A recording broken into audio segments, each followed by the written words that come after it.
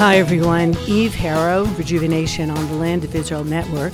It is May 9th, 2023, the 18th day of the Yar, 5783. And I'm sitting in the Judean Hills, safe and quiet in the Judean Hills in my home. And a lot of craziness is going on just a few kilometers away from here. Last week, the southern part of Israel suffered a tremendous wave of bombing coming out of Gaza. Apparently, Israel was going to respond on Friday, but we had a really weird, that doesn't only come out now, we had this really weird sandstorm. Like, the Friday morning was beautiful, and then out of nowhere, there were winds and sand, and apparently that's why it was put off. But not that everything revolves around me, of course, but a couple of months ago already, I had planned a trip for When Israel Fund, a bus trip to the Western Negev, to right around Gaza for Sunday. And I didn't know what it was going to be. And I have to say, nobody canceled. Everybody was like waiting to see what it was going to be. Everything was quiet. I got a clearance from the security director. And on Sunday morning, I had a full bus. Nobody canceled. And we went down to the Western Negev, two places that, if you listen to the news today, are all closed. 36 hours. We had an amazing day, just an amazing day. And 36 hours later, all hell broke loose. And it's just so incredible. There was like this little window of opportunity. And I'm so happy we were able to do it, because for the people that were on the bus with me, it's like in their brains still. It's in their mind's eye. Where we were, the people we saw, we went to Sderot, stopped off, to go to the bathroom after the long ride from Jerusalem. And now they picture Sderot in their minds, and the people just milling around who are now having to stay 15 seconds from a bomb shelter. We saw the bomb shelters everywhere. They're just like every block. 15 seconds is not a long time. They're all painted beautifully and colorfully, trying to make something that is, I guess it's scary. What it means is scary, but it's also safety. But trying to make them into little pieces of art, if possible. And we went up to Tatzpit Kobi, to Andat Kobi. It's a beautiful overlook of Gaza from Sderot. Used to be just like this mound of a hill that people would go up on and be able to look into Gaza if they wanted to, see how close Beit Hanun is, like half a kilometer away. It's crazy, ridiculous. But now it's been fixed up in the last couple of years, and it replays one of the battles where there was a tunnel infiltration and soldiers were killed, including one who was the son of neighbors of mine, Hyman. And you can really see it's all laid out, and there's glass. I assume it's bulletproof glass, and you can really look out. And we saw Ashkelon, and we saw the line that divides Israel from Gaza. I don't know if it's technically a border. I really need to check into that. Definitely the 48 lines were not, and Israel leaving Gaza unilaterally, I don't know if that makes it considered an international border or still an armistice line. I want to check on the legalities of that. As you guys all know, I'm very pedantic on the terminology. But anyway, so we saw all of that, the electric plant, everything. Explained to them how my daughter had served there. We saw the balloons in the sky that Israel has with the cameras looking down. We went from there to visit the mosaic of the ancient synagogue in Ma'on Nirim, the Jews living there during the Byzantine period in that little corner of the Negev. Wasn't an easy place to be, but it was like they were, calling out to us, like we were here and now we're back. And a lot of the symbols on the mosaic familiar to us from our Jewish ritual, the shofar, the etrog, the menorah, of course. So there's a mikveh right next to it. So we were there for a little bit. And then we kept going south, and we stopped at the Steel Tower, the memorial for the paratroopers from the Six-Day War that was originally in the Sinai. But when we leave there with our treaty, I'd like to call it a peace treaty, I hope it holds, with Egypt, it was brought back into Israel for fear of it being desecrated.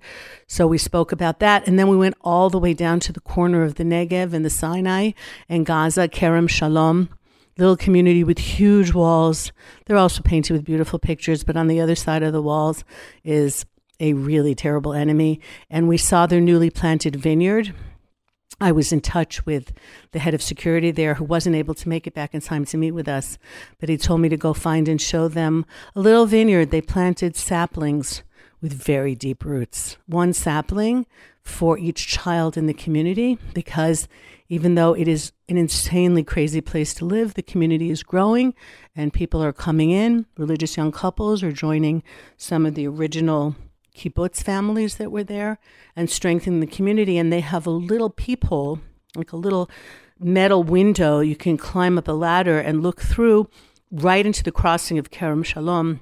You see all these trucks bringing all kinds of equipment and food and humanitarian things into Gaza.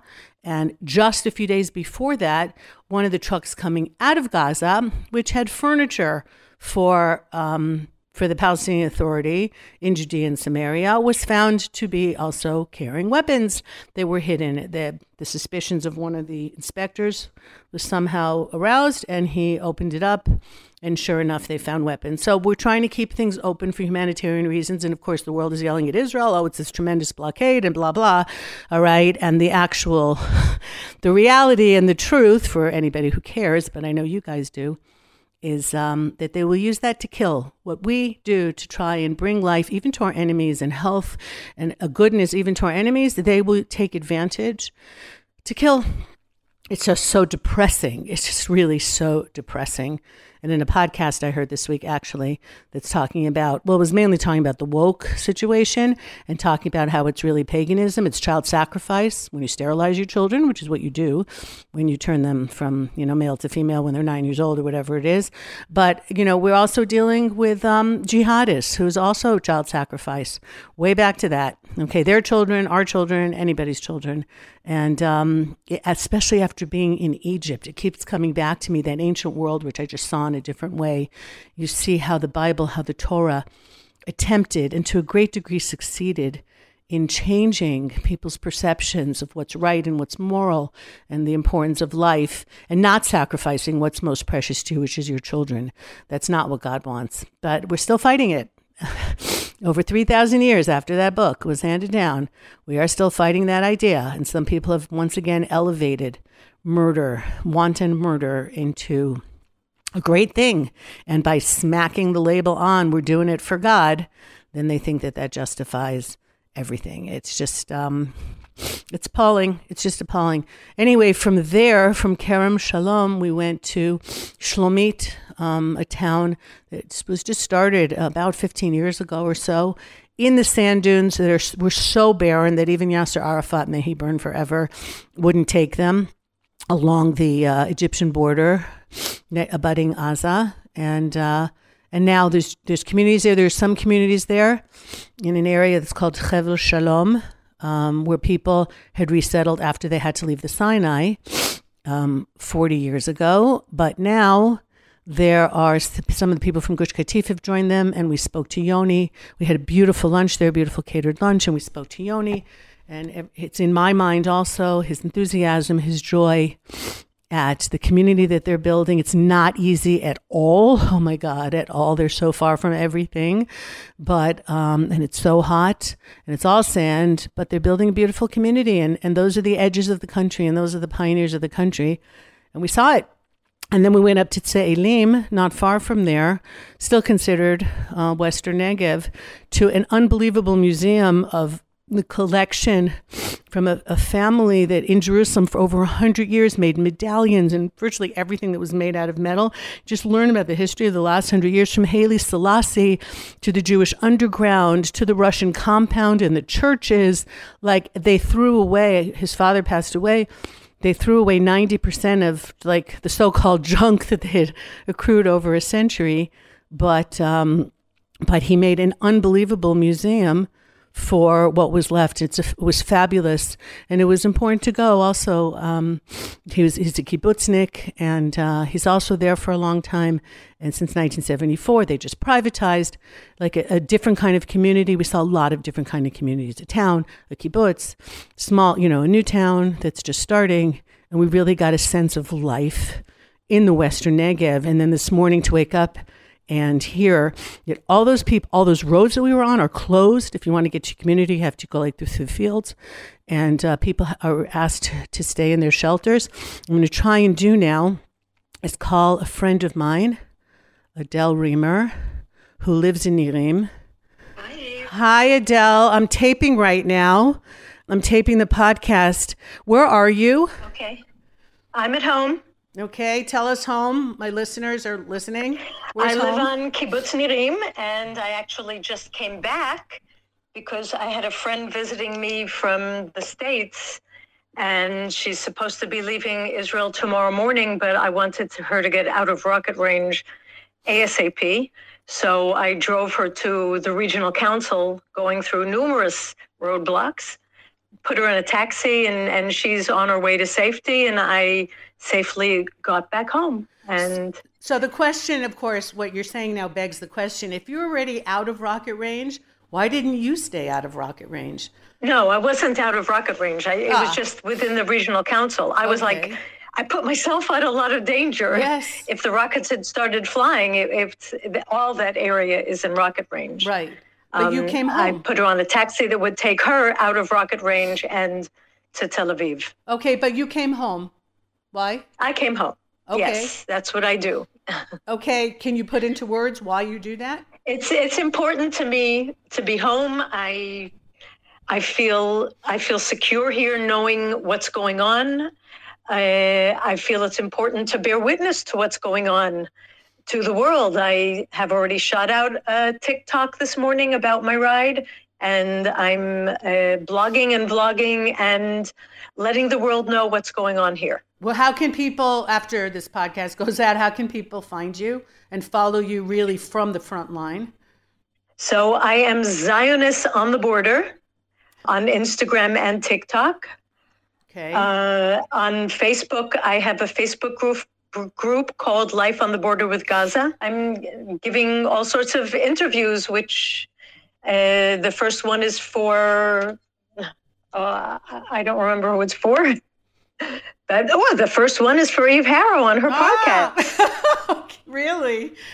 Wow. Yes, the first one for today is with Eve Harow, and I have at least one more lined up with ILTV. Mm-hmm. So tell us what's going on in the last few hours. I was just telling my listeners, I was in the area with a bus of people on Sunday.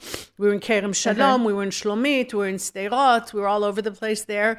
And, for the people on the bus with me, all those places are now real and alive, as are the people that we met and the roads that we were on, in a way that just, it's like mind-boggling. We had this little window, and it makes it so much more real for all of us who aren't there. So tell us what's happened since the middle of the night for you. So in the middle of the night, as I said, my friend was here. She was sleeping in the safe room, which is also my guest room. I was sleeping in my bedroom, and the phone started ringing. There's a phone in the safe room and in the bedroom. She picked it up first. So I sort of thought it was like part of my dream. And all of a sudden she came in and said, your daughter called, and she said that we have to get into the safe room. So we slept together in the safe room. Slept. I wouldn't call it slept. Well, where's your daughter that she's the one who heard first? My daughter is on Nirim as well, but I have my phone on silent from 10 p.m. to 7 a.m. So I don't get these announcements. So she called me. Wow. I would have happily kept on sleeping because I know that if there is an attack, I hear the red alert incoming rocket warning, and then I jump up and I run into the safe room. But as long as she woke me ready, I went in and didn't want to freak my friend out, saying, oh, it's okay, I'll stay in bed. So I went into the safe room, we closed the door. We were there, slept, didn't sleep, was trying to follow what was happening. So what happened is that there were these senior members of the terrorist organization, Palestinian Islamic Jihad, or also known as PIJ or PIG, like I like to call them, who were undermining stability and responsible for shooting at residents of the South and directing attacks from Judea and Samaria. They were assassinated. Strategically assassinated. Right, meaning that Israel does whatever it can to protect civilians. Meaning that Israel does whatever it can above and beyond to protect civilians, to really pinpoint the terrorists and take them out, sometimes with their spouse, who are just as involved as they are, but really not just go willy-nilly carpet bombing the way people make it sound. That's not what happens here at all. Okay. Absolutely. So when that happened, or possibly before that happened, we got notification to be near the safe room. So I went into the safe room. So the IDF also attacked tens of weapons storage and production sites and military sites of the Islamic Jihad with planes and helicopters. And now, supposedly now they're having funerals, and we've been waiting the whole morning for the possibility of rocket fire, which no doubt will come. If last week a terrorist who was a prisoner starved himself to death in an Israeli prison, refused medical help, and that caused rockets, this no doubt will cause rockets. We're just hoping that the Hamas doesn't get involved as well, because if it's just the Islamic Jihad, then it's likely to be a much shorter round. If the Hamas are involved, then we could be looking into something that will take much longer. And the Israeli government has already given this operation a name, Shield and Arrow, which of course reminds us of today. Yeah, because today's Lag BaOmer and all the So Shield for the fact that it was a preemptive strike, and Arrow because Lag BaOmer, there are arrows and bows and arrows, right? And the initials are Moach.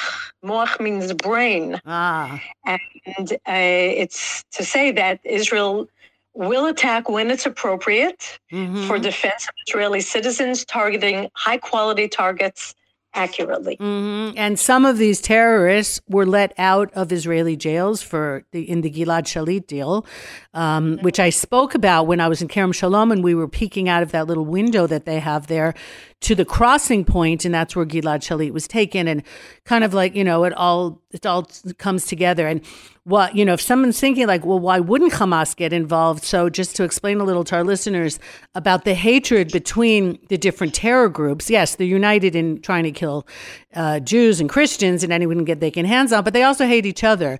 So it's possible that Hamas will stay out. Right. So it's possible Hamas will stay out. Yeah. It's collaborating with each other if possible. But the bottom line is Islamic Jihad are much smaller and much weaker.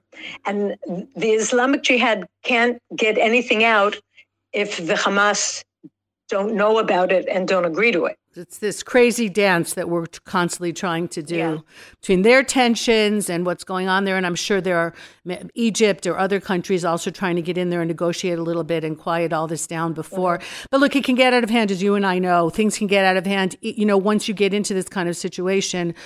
Even if they shoot just to kind of make noise and God forbid, civilians are hurt here or other things happen or a bomb lands not where it was intended to, which can so easily happen. And things can get out of hand very, very, very quickly. Absolutely. And now we're facing a terrorist organization whose modus operandi is double war crime, shooting at the civilian population while using the relevant residents of Gaza as their human shield. Yeah, exactly. So I don't want to keep you. I know you're sitting close to the shelter and you're keeping an eye on the news or an ear on the news. But some of my listeners who might not be familiar with you might be surprised to hear that you actually consider yourself a peace activist and that you do a lot. And I was thinking of you this morning because I knew that while you're sitting there in your shelter and all this craziness was going on, I was following your posts. You're also worried about friends that you have in Gaza and concerned that they not be hurt. How does this work for you? It's very difficult because what goes on in Gaza is very very dangerous. They do not have a government that is taking care of them, that builds safe shelters for them, that even builds any kind of bomb shelters for them. Their government invests all of their money in underground tunnels in order to protect their leaders and their weapons, and not their people. So it's whenever something like this happens, we are concerned for the people that live in Gaza, because the Gazans are not our enemies. Our enemies are the terrorists, or the Hamas, the Islamic Jihad, and these terror organizations hold them hostage. They to get up, the friends that I have that dared get up and speak against them were jailed, were tortured, were killed.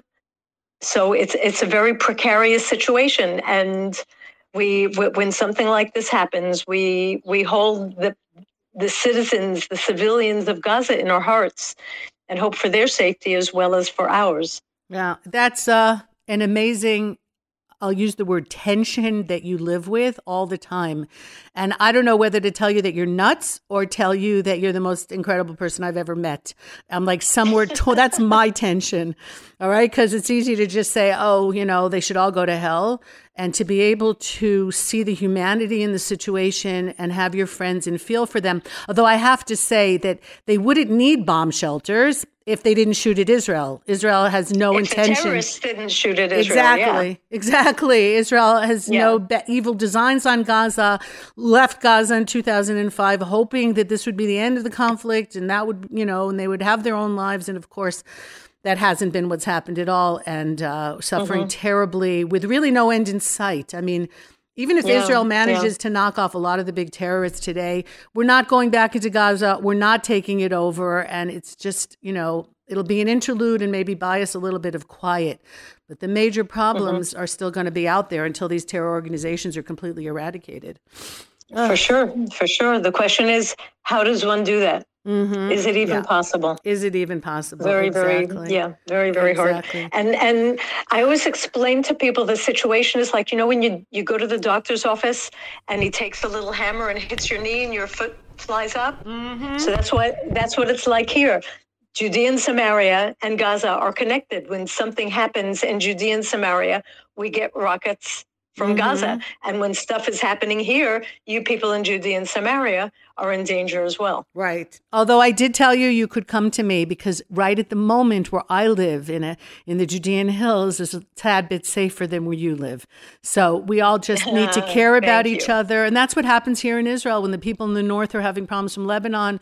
People in the center invite them down. I know that some people in your area have been evacuated, or some of the kids to areas maybe that are a little bit quieter.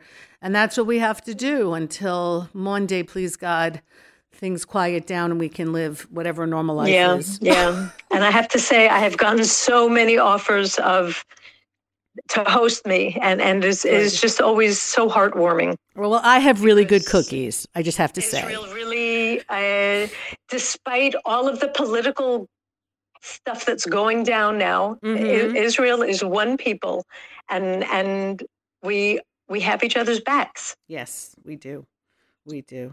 Okay, Adele, stay safe, and hopefully the situation will calm down. And thank you. Okay, we will be in touch. Okay. Bye-bye, sweetie. Yeah, thanks a lot. Bye-bye. Okay, so that is literally live from the Gaza border, and it's quiet. When I arranged with her, I wanted to, do what we just did. We weren't sure what would be going on. I mean, she said, I can tentatively tell you that I can come on, but who knows? And we didn't even know if in the middle of the talk, if she suddenly hear a siren and have to run into the safe room. So that didn't happen, and you really got to hear from somebody who's very, very brave. Among the people that I know, there are a lot of them, just a lot of so-called simple people who are holding the borders and holding the line. And of course, have to also very much wish safety to all our soldiers, the pilots of the planes, and everyone everywhere who are now on very, very high alert everywhere. Even some reserves have been called in. So we're going to see what's going on with that, and just wish them and to be wise, to be protected, and to be safe against an enemy that is not just our enemy. and I hope people in the world understand, even though I don't have too much hope for that. In any event, speaking of the world, so I have really good news. One of my daughters got engaged. She's going to be getting married in New York, actually, at the end of June. And so I have a trip that I hadn't planned, but obviously I'm going. At the end of June, beginning of July, I will be in the New York, New Jersey, that area. And if I'm already there, I would love to come and speak in your community, so you can be in touch with me.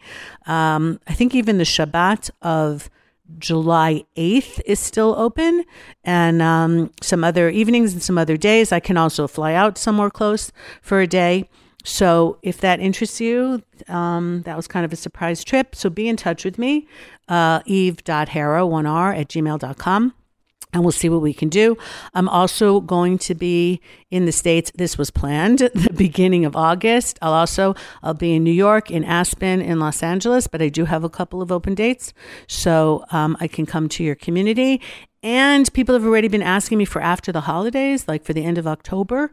So working on that tour as well. And my website is more or less up and running again after Corona. So you can go on there also and see some of the topics of the things that I speak about. Or you can just write to me directly and I'll send them to you, and try and bring Israel with all its glory and all its tension and all its...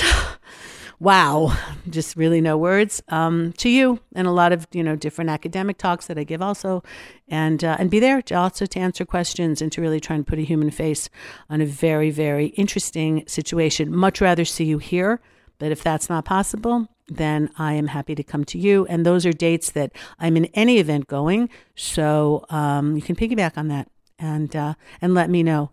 All right, I've got a lot to do today.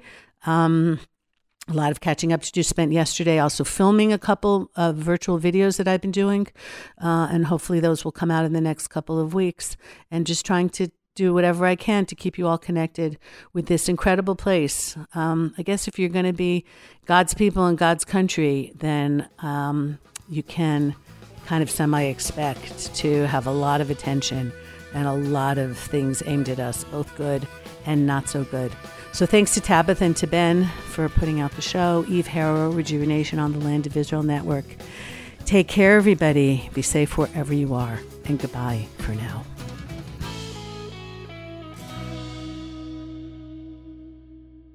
Only the poem that sets the heart on fire, says Uri Tzvi Greenberg, is not a falsehood like all other achievements. Its truth is the only truth. And I'll tell you the truth, I'm here to try and tell you the truth as I see it, because I'm Rav Mike Foyer, and this is the Jewish Story. Join Rav Mike Foyer for the best Jewish history podcast, The Jewish Story, on the Land of Israel Network at thelandofisrael.com.